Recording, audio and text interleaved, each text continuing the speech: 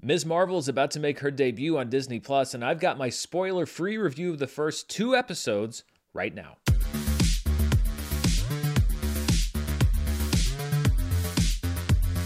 This review is brought to you by ExpressVPN. Go to expressvpn.com/Merle to get 3 extra months free, and stay tuned till the end of this review for more info. Hello everybody, and welcome to my review of episodes 1 and 2 of Ms. Marvel, which is making its debut on Disney Plus this week.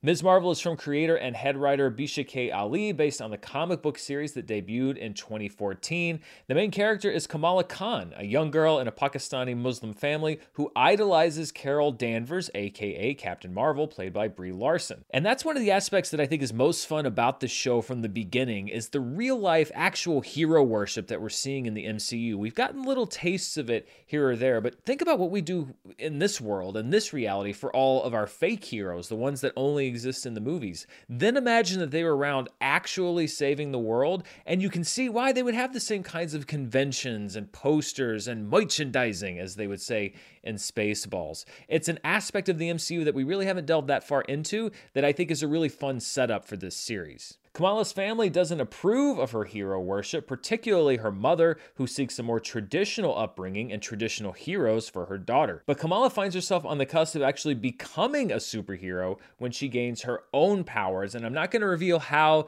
in this review. It's been hinted at through trailers and other things. I will say that it is not tied directly to Captain Marvel. Through 2 episodes, the only real connection with Captain Marvel is the fact that Kamala Khan is a huge fan and takes her inspiration from Captain Marvel. There's no direct canonical lore connection as of right now. There's a lot to like about this show, but I think that the heart of it is Iman Vellani, who plays Ms. Marvel. This is her acting debut, and she's a real natural in this role. She is wholly believable as a young girl who's already overwhelmed with the life of a teenager, basically its own kind of double life. Then you add in the real double life of being a superhero and trying to figure out your powers, all of the different training. We've seen these beats in some movies and TV shows before, but Iman Vellani really does bring a lot to this character, which already has a lot going for it on the page. It really is an infectious energy, and one of my favorite moments in these first couple episodes is one where Iman Vellani does a song and dance to the Ronettes' Be My Baby, which is a great song from the 1960s if you haven't heard it. You probably have. It really does capture that kind of purity and infectious energy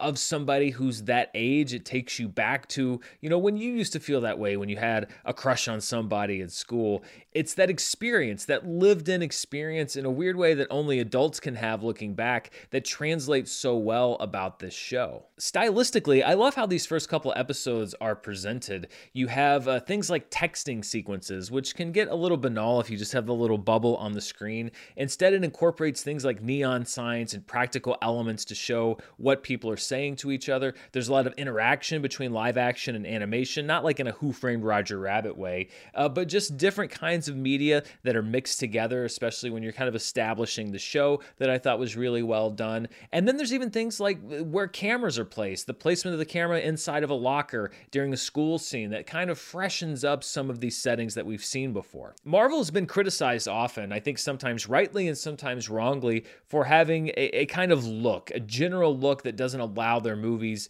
to distinguish themselves. I think that they've really improved on that with the TV side of this, and this is a very distinctive Marvel TV show. It doesn't look or feel like any of the other Marvel shows, at least 2 episodes in. We'll see how the rest of the show plays out. And I think that's something else that really helps Ms. Marvel stand out. Another thing that helps this show stand out is its cultural roots, because Kamala's Pakistani heritage isn't just window dressing. It is a very important part of this character's identity, and it's a very important part of the show's identity. This also extends to the supporting cast. For example, Kamala's friend, Nakia, who feels stuck between cultural worlds and decides to run as a reform candidate for the board of the local mosque, which remains stuck in the past. These are the kinds of conflicts we've seen in high school shows before, but by putting it in the specific cultural context, I think it really helps for the relatability of people that may be outside this community. This might be the first show that they're watching that is rooted in this particular life experience. I think this is probably going to be the youngest skewing show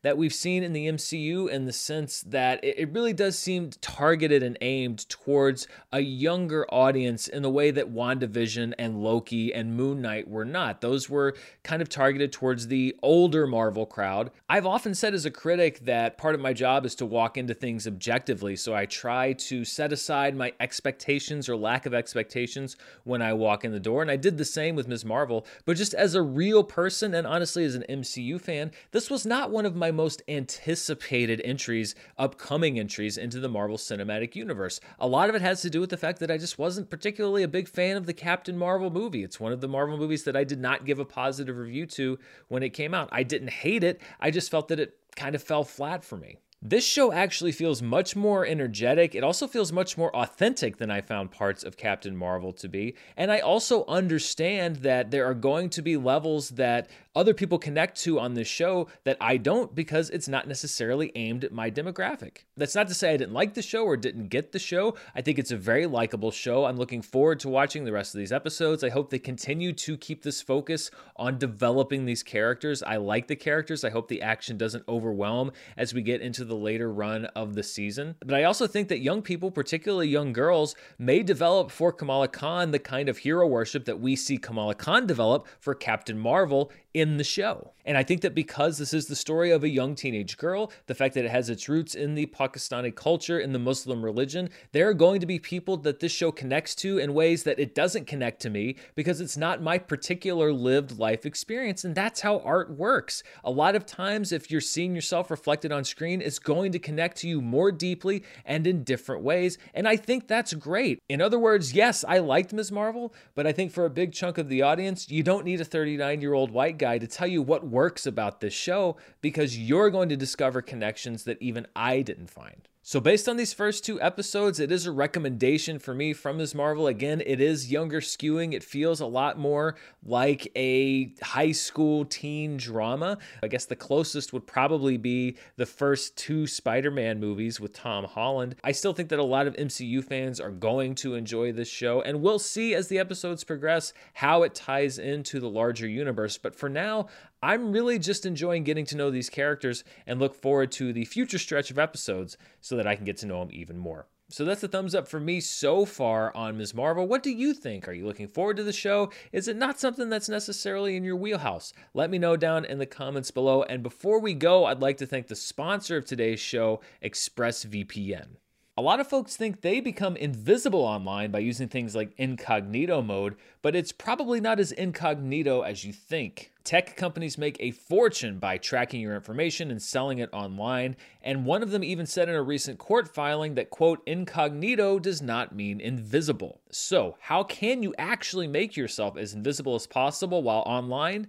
Through ExpressVPN. Every time you connect to ExpressVPN, you get a random IP address shared by many other ExpressVPN customers, which makes it harder for third parties to identify you and harvest your data. Best of all, ExpressVPN is super easy to use no matter what device you're on, phone, laptop, or smart TV. All you have to do is tap one button for instant protection. I didn't actually use a VPN until very recently, and I wasn't fully aware about just how vulnerable and how trackable I was online. But now I use ExpressVPN whether I'm at home or especially when I'm traveling, because you never know what kind of unsecured wireless network you're on when you're at an airport or a hotel. ExpressVPN helps take some of that worry off of your shoulders. So if you really want to go incognito and protect your privacy, secure yourself with the #1 rated VPN. Visit expressvpn.com/Merle and get 3 extra months free. That's expressvpn.com/Merle, MURRELL,